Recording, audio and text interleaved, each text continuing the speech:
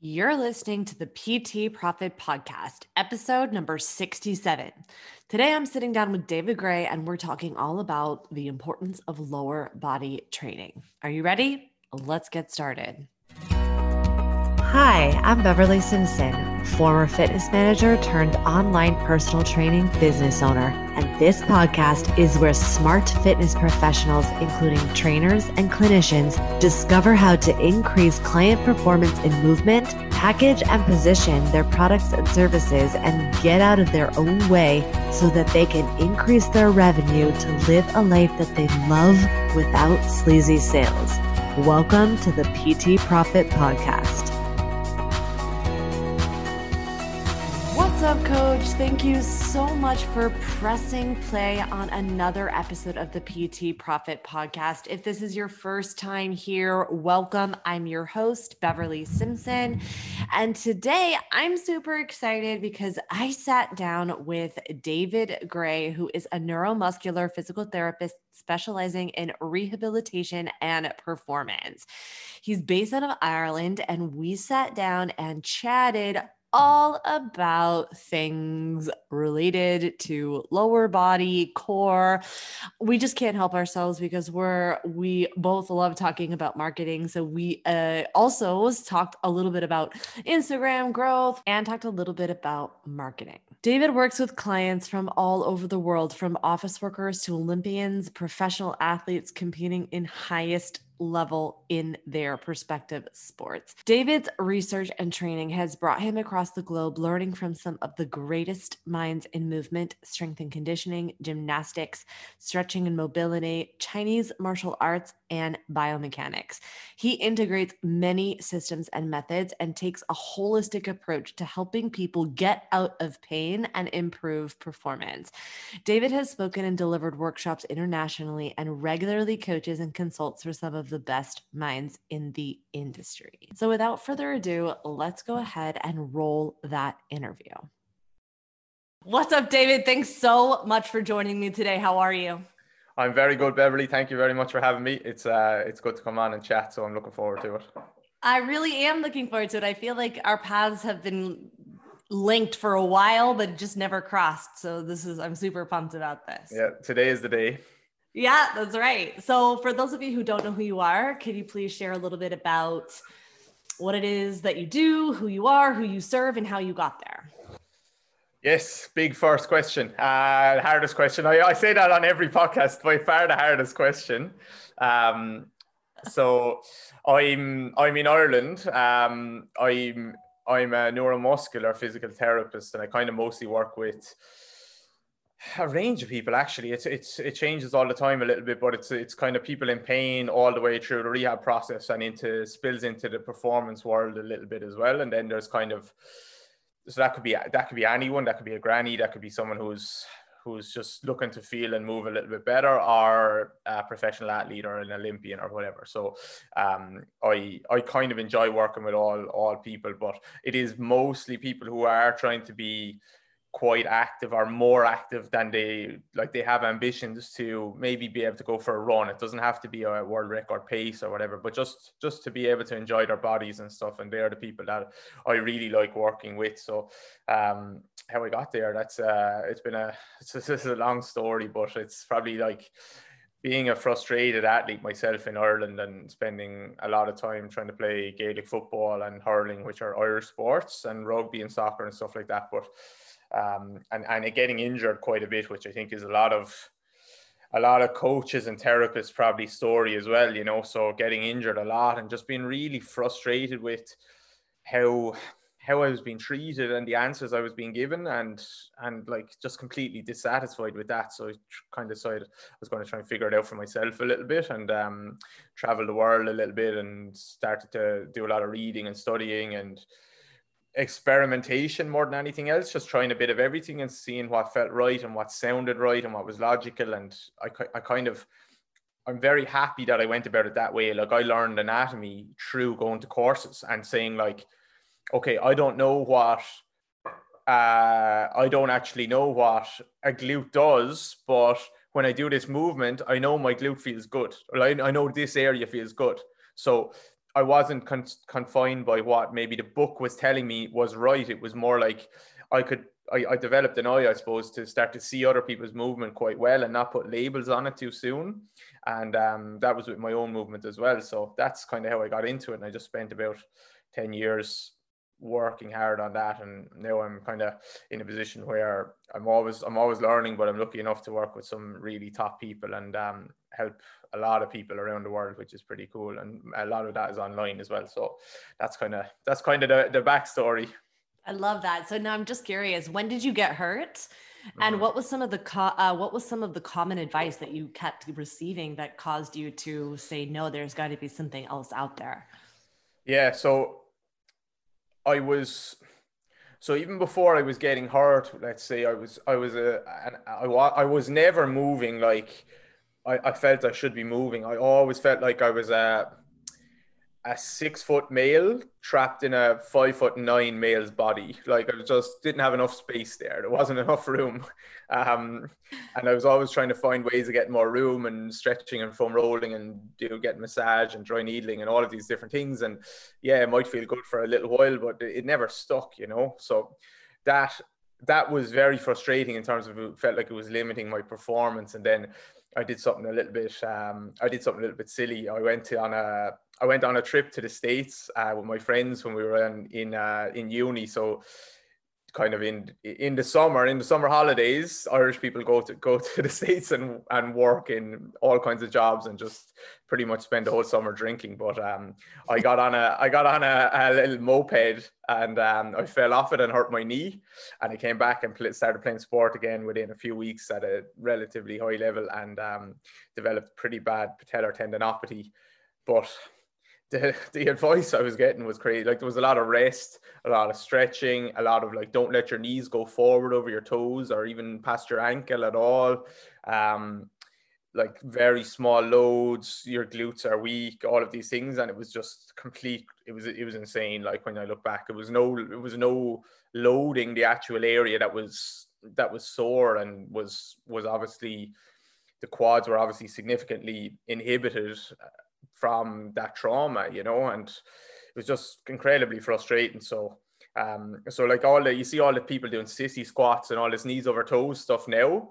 I started doing that myself 8-9 years ago when I figured out the physios didn't have a clue what they were talking about, like some of the people that I was seeing. So I was like, actually, when I do this movement, my knee feels better, and it started to play around with that. So that seems to come into vogue now, which is good. But it was my experimentation myself first that felt it, So yeah, loads of bad advice, but I think that's getting better now. But maybe that's just the people that I tend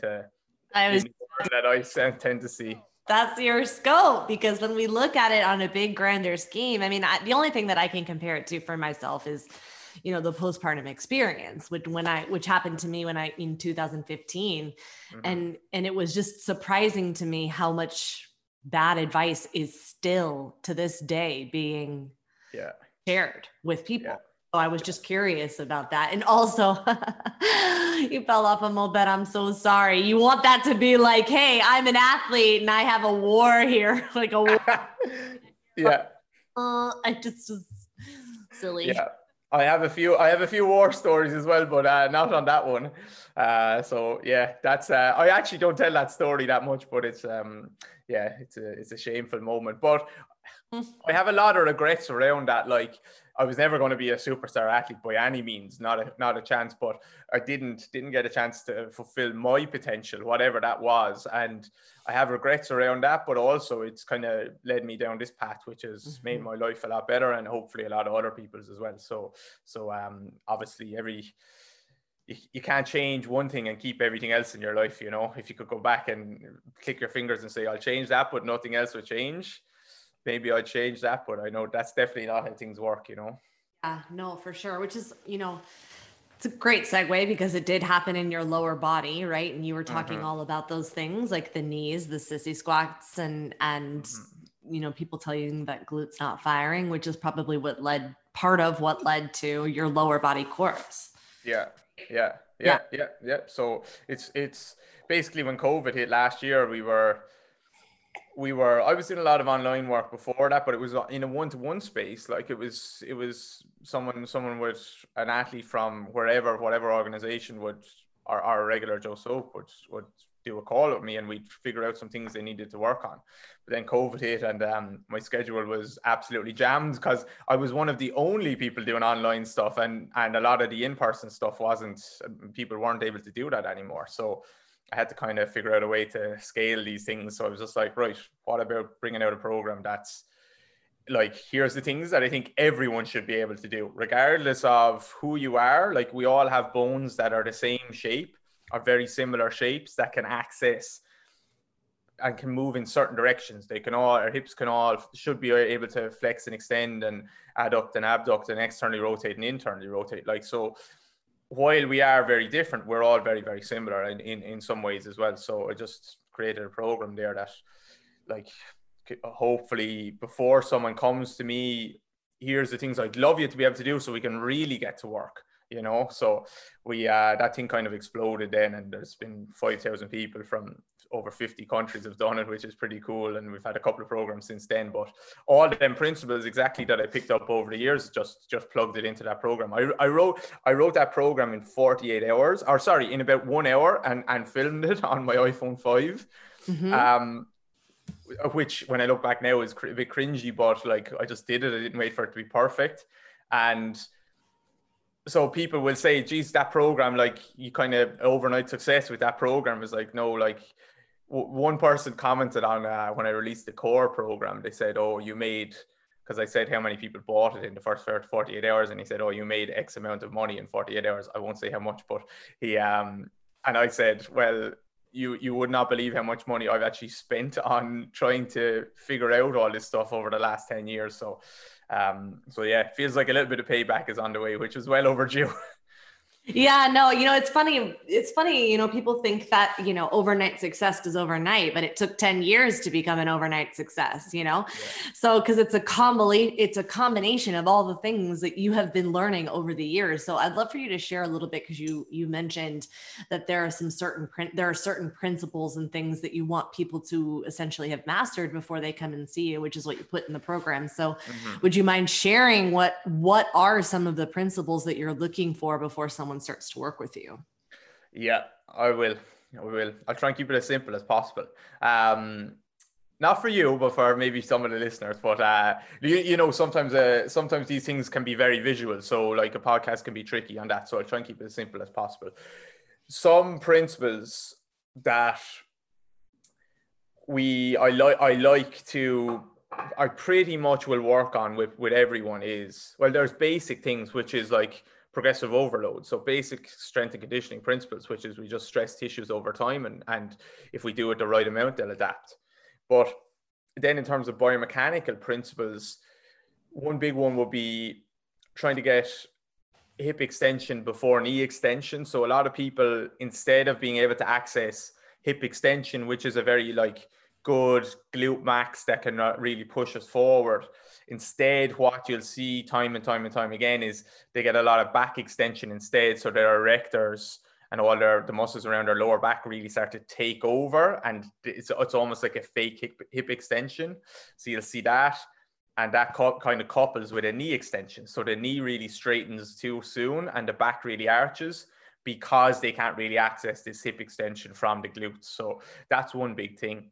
And that's something that a lot of people have learned from that program. And it ties in with another principle then of learning to be able to get co-contractions around the knee joint. So there's a traditional way of thinking about muscles, which is an agonist and an antagonist. So I have my hamstring, I have my quad, one contracts, one relaxes, one lengthens, one shortens. But in real world movement, it's not quite as simple as that, because we don't have time, especially as time constraints are started to put on our movement. So as speed of movement increases, the environment, or there's environmental constraints, or the environment has changed. So suddenly I'm stepping on rocks and all of these things as I go for a walk or a run. Now my muscles they don't have time to say, okay, we're going after your foot has hit the floor. Now I'm going to deal with the perturbations that are coming into my body after that. I'm going to feel that, and then I'm going to try and contract then. That doesn't really work in real world. So what you'll usually observe, and what we want to observe, is all the muscles around given joints will contract together even before my foot hits the floor. And that's kind of like a bracing mechanism to keep the joint safe. So it'll happen around my ankle, my knee, my hip, my spine, everywhere. And it happens at different times, and they turn on and off. And a lot of people, you'll see, especially around the knee joint, is that they cannot get that to happen. So the hamstring, the quad, and the gastroc can't actually contract together to stabilize the knee, and they end up with this like wobbly knee. And it's very different to how people would see traditional strength training, because I can strengthen my quad isolated, I can strengthen my hamstring isolated, and my calf isolated. But that doesn't mean that the intermuscular coordination of the three muscles, or the whole group of muscles and the chain, is going to be able to coordinate and time well together when it needs to. It just means that they might be strong individually. So that's a big thing, and a lot of the things in the program are designed to help people retrain that intramuscular coordination, not necessarily inter and intra, but not isolated muscle. Not that there's anything wrong with strengthening isolated muscles, but when we get everything working well together, people feel amazing, and very quickly, because it's a little bit more neuro than muscular probably at that stage too. I see. So when we're talking about co-contractions, which is essentially what I feel like you broke down for us, was how you trained your co-contractions. Mm-hmm.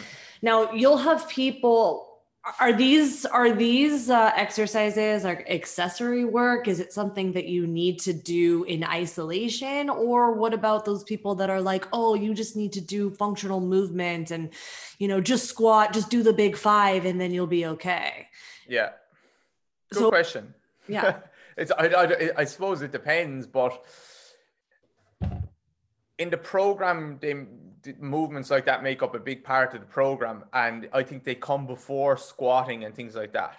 Well, so I'm gonna tackle this in a few ways. When you say people just need to do functional movement, or when people say that, one, I would question what is functional. It depends on the task, right?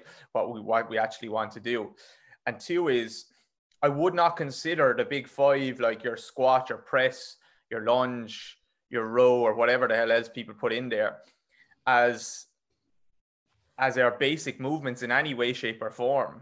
They're our movements that we have kind of a God-given right to do, and is ingrained in our DNA, are walking, running, and throwing and breathing. Mm-hmm. They're our movements. And then everything else, every other pattern that you can think of, falls into those patterns in some way or another. But our basic movements are the gait cycle. If you look at everyone squatting, they'll squat in a million billion different ways. Mm-hmm. And some people can squat, some people can't squat low, like all different things. Some squatting and lunging and all these gym movements, they're especially squatting. We might even take out squatting, but all the other ones, they're a few hundred years old. Mm-hmm. They're not very old. They were invented with the gym pretty much. Mm-hmm. Whereas there's a reason why every single human being in the history of the world almost has stood up and walked on 2 feet. Mm-hmm. And they just did it. No, not many babies or toddlers decided to walk on their hands. Mm-hmm. Because this is just, it's in our neuroanatomy, it's embedded there. So we have to pay respect to these things and make sure we're good at these things. And if we're good at them, we can train the gym stuff, and we can get good at that too. If we get good at the gym stuff without paying respect to the gait cycle and all of that stuff, that's when people run into massive problems. So I would say I break down that and then say, okay, are you good at this or not? And if you're not, then you probably need to make the co-contraction stuff and that stuff, the gait cycle stuff, a bigger part of your program. That's so good. So you said, now just out of curiosity, and that's really good, but how do you know when someone's good at it? Good question. A assessment. So it all comes back to assessment. So sometimes, to be honest, we don't even have an assessment in the program though, because the exercises are the assessments. So basically, when we put someone into a position and I have a target of 45 seconds and they cramp within 3 seconds, we can be fairly sure that they're not good at it, so they can't do it. Or we say, right, here's the movement we're going to use to open up your hips or get your hips moving and shifting in this way, and they can't move half an inch, then we know they probably need more of that. So that's the easiest way of assessing. I think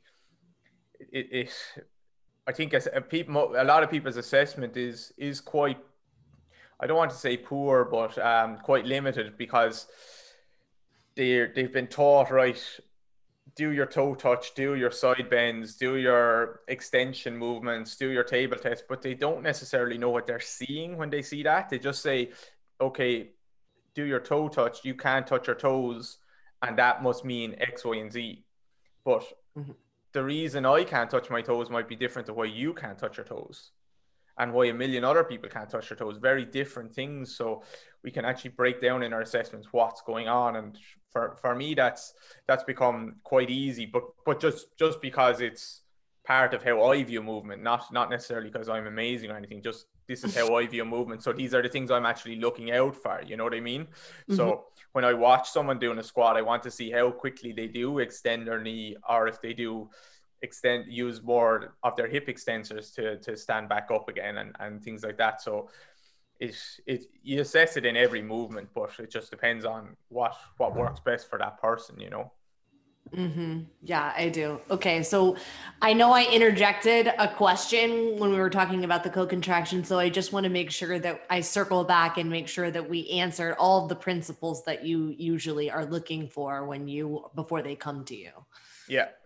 Yeah. So what did we say? We said hip extension before back extension, and hip extension before knee extension, which is pretty much being able to get co-contractions around the knee joint. They are two big ones. Being able to breathe is another one, which might sound funny to some people, but just being able to get expansion into all different parts of the rib cage, that's obviously a big one.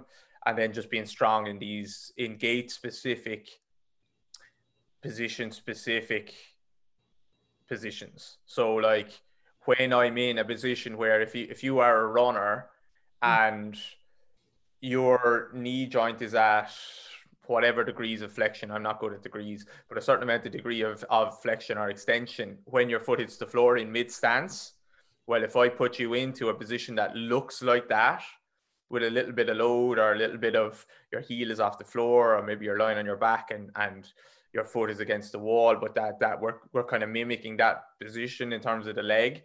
Can you be strong there? So can you be strong in the positions that you want to actually use in your life? So that's another one. I'm very, very specific with the positions that I load people in, but also very unspecific. So I will get people to squat and deadlift, but I just want to make sure that they can do both, and not just, okay, now I'm going to squat and now I'm going to go for a run.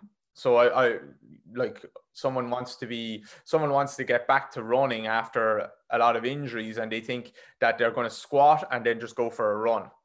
After 6 weeks of squatting, I'm just going to be fine and able to run again because I'm strong, quotation or whatever that quotation marks. I'm strong now again, but that's not in any way specific to how you're actually going to move. So another principle then will be bridging the gap along that rehab process. So making sure that we can take small logical steps along the way. So if you want to be able to run, you should be able to do a hop. If you want to be able to do a hop, you should be able to do some small little jump through the air and forward. If you want to be able to do that, you should be able to do a jump on the spot. If you want to be able to do that, you should be able to stand on one leg. If you want to be able to do that, you should be able to X, Y, and Z, and we can just keep bringing it back and back and back. So that's it. So just logical progressions is one. Very strong and very specific positions is another one. Being able to breathe and expand and compress different parts of the rib cage is another one. Having access to enough range of motion is another one. Active and passive.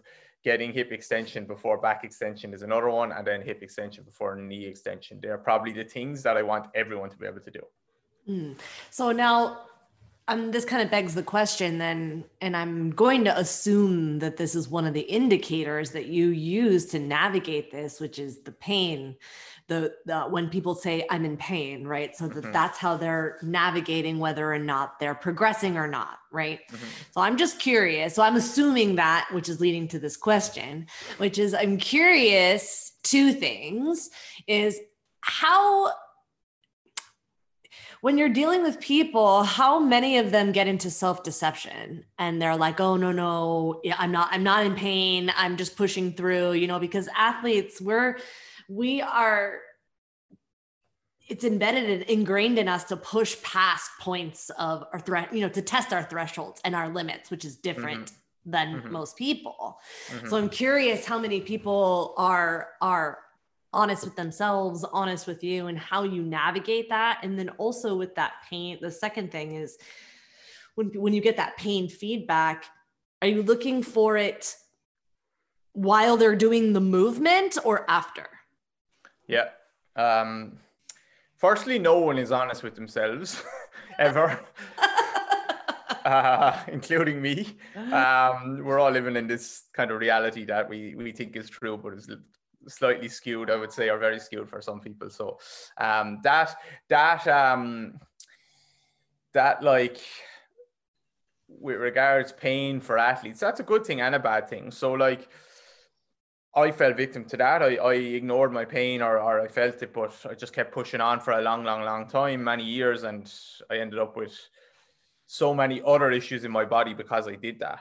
But also I see people on the other end of the scale where it's like they get the smallest little 1 out of 10 pain and they just say, nope, I'm not doing anything, which we know is not right either. So I guess that's back to the therapist, definitely to guide that person through it and say, right, here's how much is too much, roughly. It's about education, I think. Like and that goes by it might go by the injury or the pathology or the mechanism of the injury as well. So like, we know with a tendinopathy, a little bit of pain is probably not a bad thing. But then with some other things, it's like, okay, we need to back off here a little bit. So it very much depends. No one is honest with themselves. And that's a big thing. Like with our assessment, your initial assessment with someone, it's trying to find out. People won't even be honest with you when they say like why they're coming to you for a session, because they don't know themselves. So they'll say, oh, I'm coming to you because I'm in pain. I have back pain. But you might actually dig deeper and they'll say, well, I've had back pain for 4 years. And I'll say, well, how come you're coming to me today? Have you seen anyone else? No, I haven't seen anyone else. So what sparked it off that you're now coming to me? And they say, well, actually, I got to the point where I can't go for that run with my friends anymore. So they didn't want to admit that. They didn't even maybe realize it that themselves, but they didn't have a problem with the pain. They had a problem with what the pain was now stopping them from doing. So that we need to understand this in terms of our rehab process, because is that person going to be happy if I just get them out of pain? Because if they want that, they can just go and take a painkiller. And it's just, there you go. It's very cheap. Here you go. You're out of pain. But that doesn't necessarily mean that they're going to be able to get back to running. And is it even the running that they wanted to get back to? Or is it, I actually love running because it's the one time in my week that I get to meet my friends and we go for a run together. So we have to understand their pain points and their internal motivators with this stuff as well.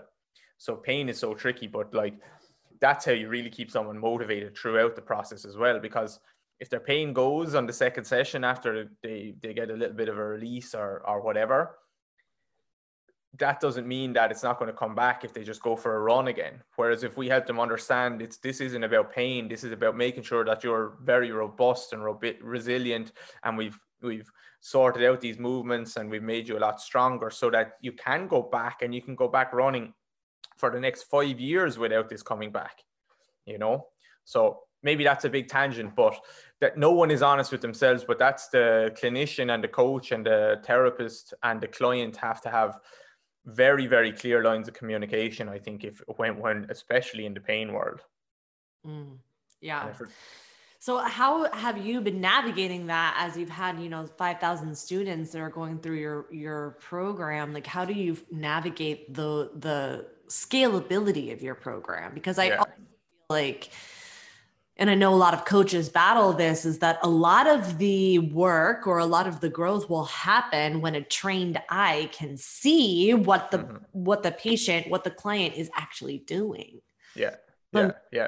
now, So it's impossible. It's impossible with that type of program. And it's not necessarily designed for that either. It's just like, here's a relatively cheap program, very cheap program that you can go and do. And we have support system there. We have our Facebook group with thousands of members in it, and people post their videos and they talk and they and I have an explanation video at the start of it to say, I'm not saying this is the answer to all of your problems. These are just some of the things that I think I'd love for you to be able to do, So it's tricky, but luckily enough, a lot of coaches and therapists, thousands of them, have done that program, and then are starting to work with their own clients and incorporate those principles as well. So that's translating over to a lot of amazing results. But that program is definitely not meant to be the be all and end all or anything like that, So it's not the intention to fix it. It's almost just,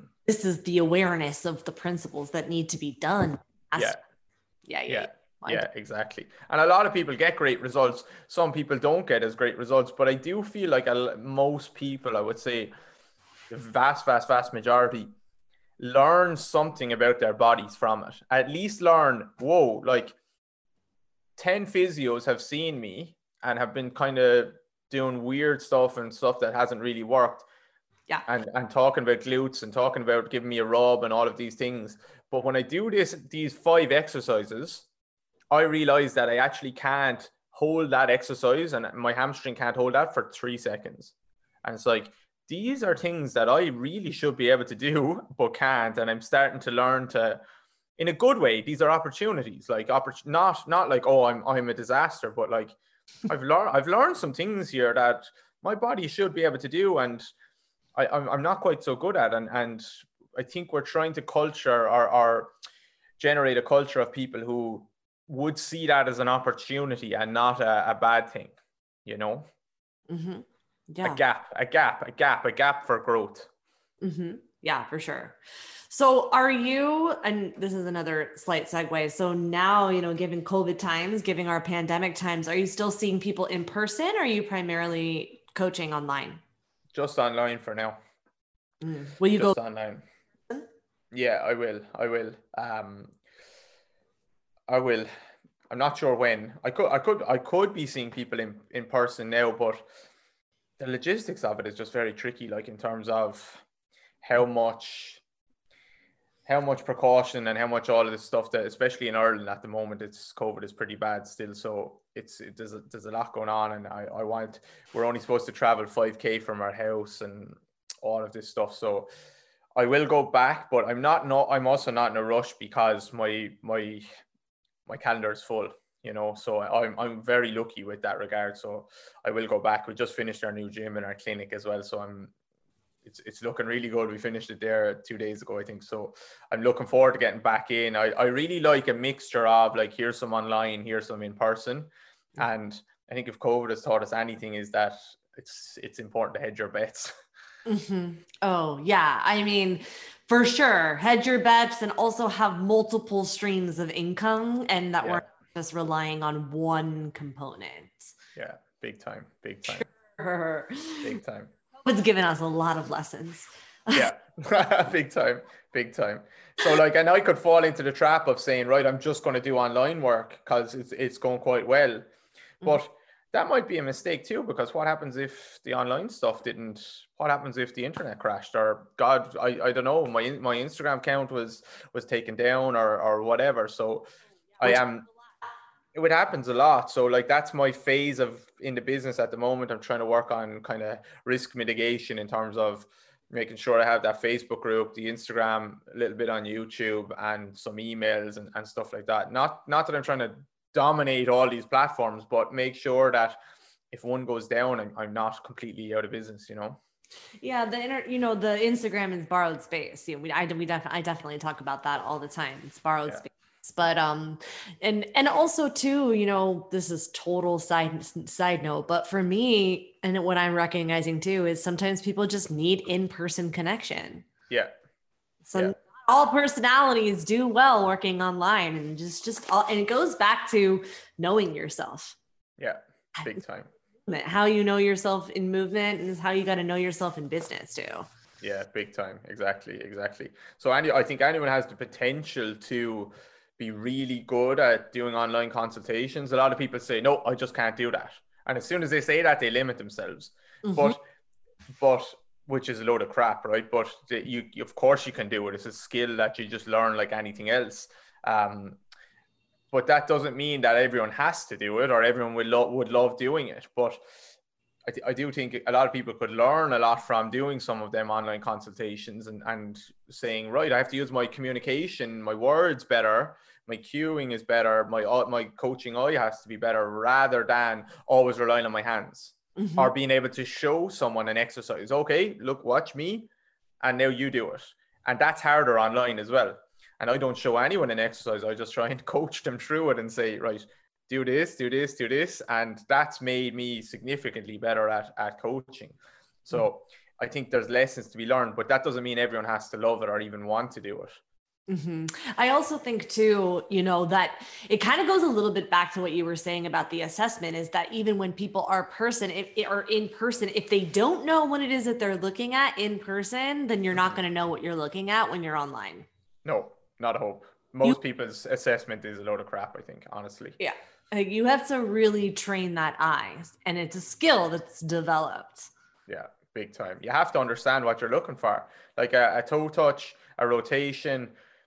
You can break these down and say, like, right, that foot should be doing that knee should be doing that hip should be doing that, the spine, the pelvis, all of these things. Here's how the joints should be interacting together when they turn. And for instance, like I had someone yesterday who standing up, rotates to the left, rotates to the right, rotates to the, they get the same amount. They get around almost the exact same amount, or at least that's what it looks like to me. But how they achieved that movement was completely different. So when they get around on the right side, really nice movement. You see all the joints kind of articulating, the pelvis starts to get around. When they go on the left side, it's like the pelvis just stops like a third of the way, and then they just pull themselves around with their back and their upper body further. And what's the complaint of this person is, oh, my left side of my back is sore when I pretty much do every movement. So my left lower back, and I'm like, just show me a rotation to the left, and the pelvis just does not go left. So, but to the naked eye, that's like, yeah, you can turn left, you can turn right. But how you are achieving these movements, that's what we need to look at. What joints are actually loading, what joints are not. And a good, efficient, powerful, I won't say pain-free, because pain is very complex, but a system that can share load very, very well is a system where all the joints can just do their own little bit of job, and all the muscles can do their job, and nothing is getting overloaded and nothing is getting underloaded. And that will never be the case, because none of us are perfect, but that is the goal, to start to get all these things to share. And that's what we're looking for in our assessment. That's good. What I'm hearing you say is that you're looking for the root cause. People are always looking at symptoms. Mm-hmm. Yeah. And it just comes from, getting a good mentor and learning it, but more than just reading it, right? No one learns how to ride a bike by reading about riding a bike. Like, you have to get on it and you've got to learn the lessons. And I think that that's true for any skill acquisition, which is what we're talking about when we're talking about developing, what to look for, what to assess and what to look for. It's just going to take steps and implementation. Yeah. Practice. That's all it is. Practice. What most people are missing is practice. They're afraid to fail, so they don't do anything. That is so true. That is so true. I'm laughing because my gosh, I can't tell you the amount of embarrassing stories I have about things I've said to clients, or things that when I was learning, trying to figure it out. But I'm grateful for those moments, otherwise I wouldn't know now. Exactly. Yeah, exactly. That's it. You know, a lot of people want to skip steps, but there's no skipping steps. No, there is there is mentors and teachers who help you along the way. But even then, I think, and I've had some amazing ones, like incredible ones that I'm very grateful for. But even then, I see people trying to be a carbon copy of their mentor. And like, it's like, right, here's the system I learned. So that person has to fit into this box. And here's what my teacher told me or my mentor told me.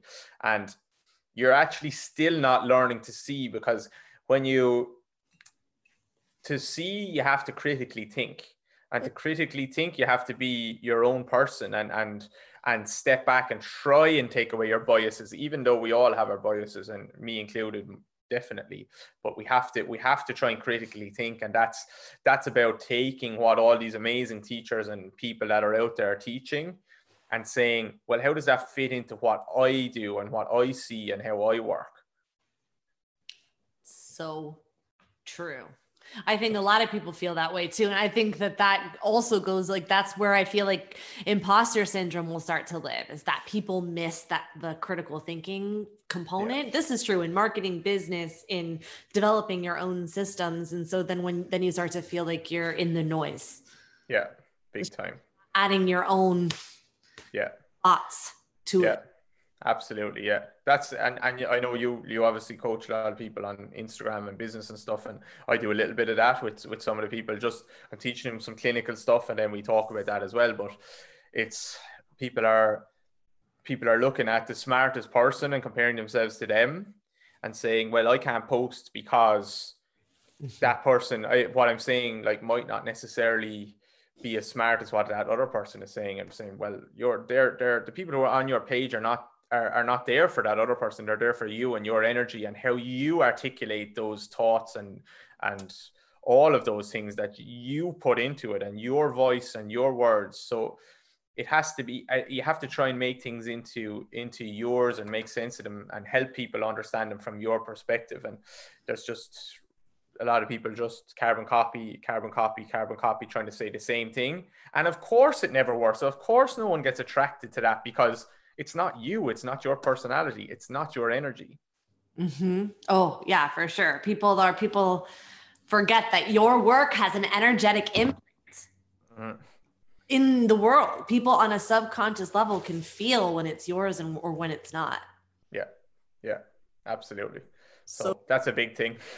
Yeah, it is, for sure. And also too, I also think people forget, specifically when we're talking about Instagram, is that the people that they're meant to be working with aren't following everybody.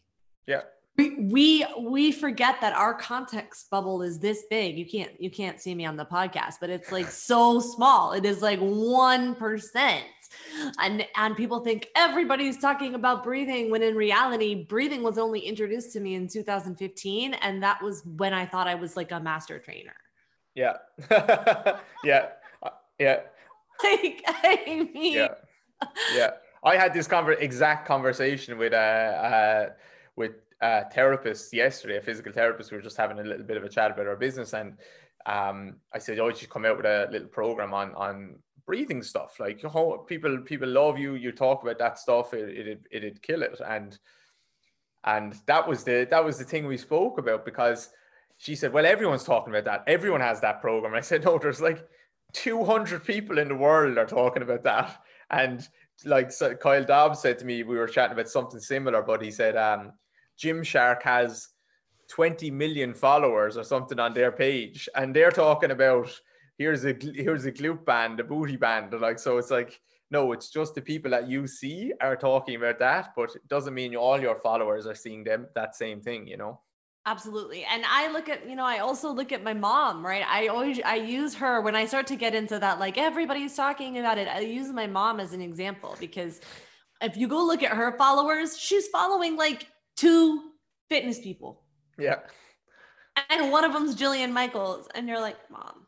But that, your GenPop people, they are not following all the people that you follow, not your friends. It's not your colleague. So it's different. It's going to resonate different.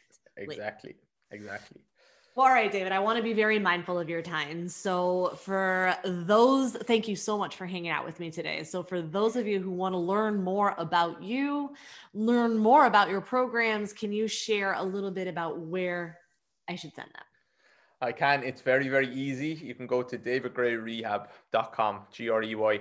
This is our same on Instagram, David Gray Rehab. But this is the first podcast that I've actually said go to my website, because we just launched a new website, and it does for the first first time ever. It doesn't look like trash. Now there's a little bit of work to be done on it, but I'm actually semi-proud to send people there now. So that's where people can go and have a look, and that you can see the different programs and webinars and different things like that, and whatever, they can just check it out. And if they don't like it, they can delete me forever. No, shame. No, that's not good. Well, thank you so much. I really appreciate your time. Thanks for having me on. Thank you for listening to the PT Profit Podcast. If you like this episode, chances are your friends will too. So it would be a huge service to us if you would please leave us a review and share with your friends on your social media channels. When you leave us a review, be sure to take a screenshot of it and email that screenshot to my team at info@bsimpsonfitness.com. And we'll send you a very special Instagram podcast that will show you how to create compelling content so that your ideal clients come to you and you go from wanting clients to a wait list of clients ready for your services. Thank you so much for listening, and we'll see you on the next episode.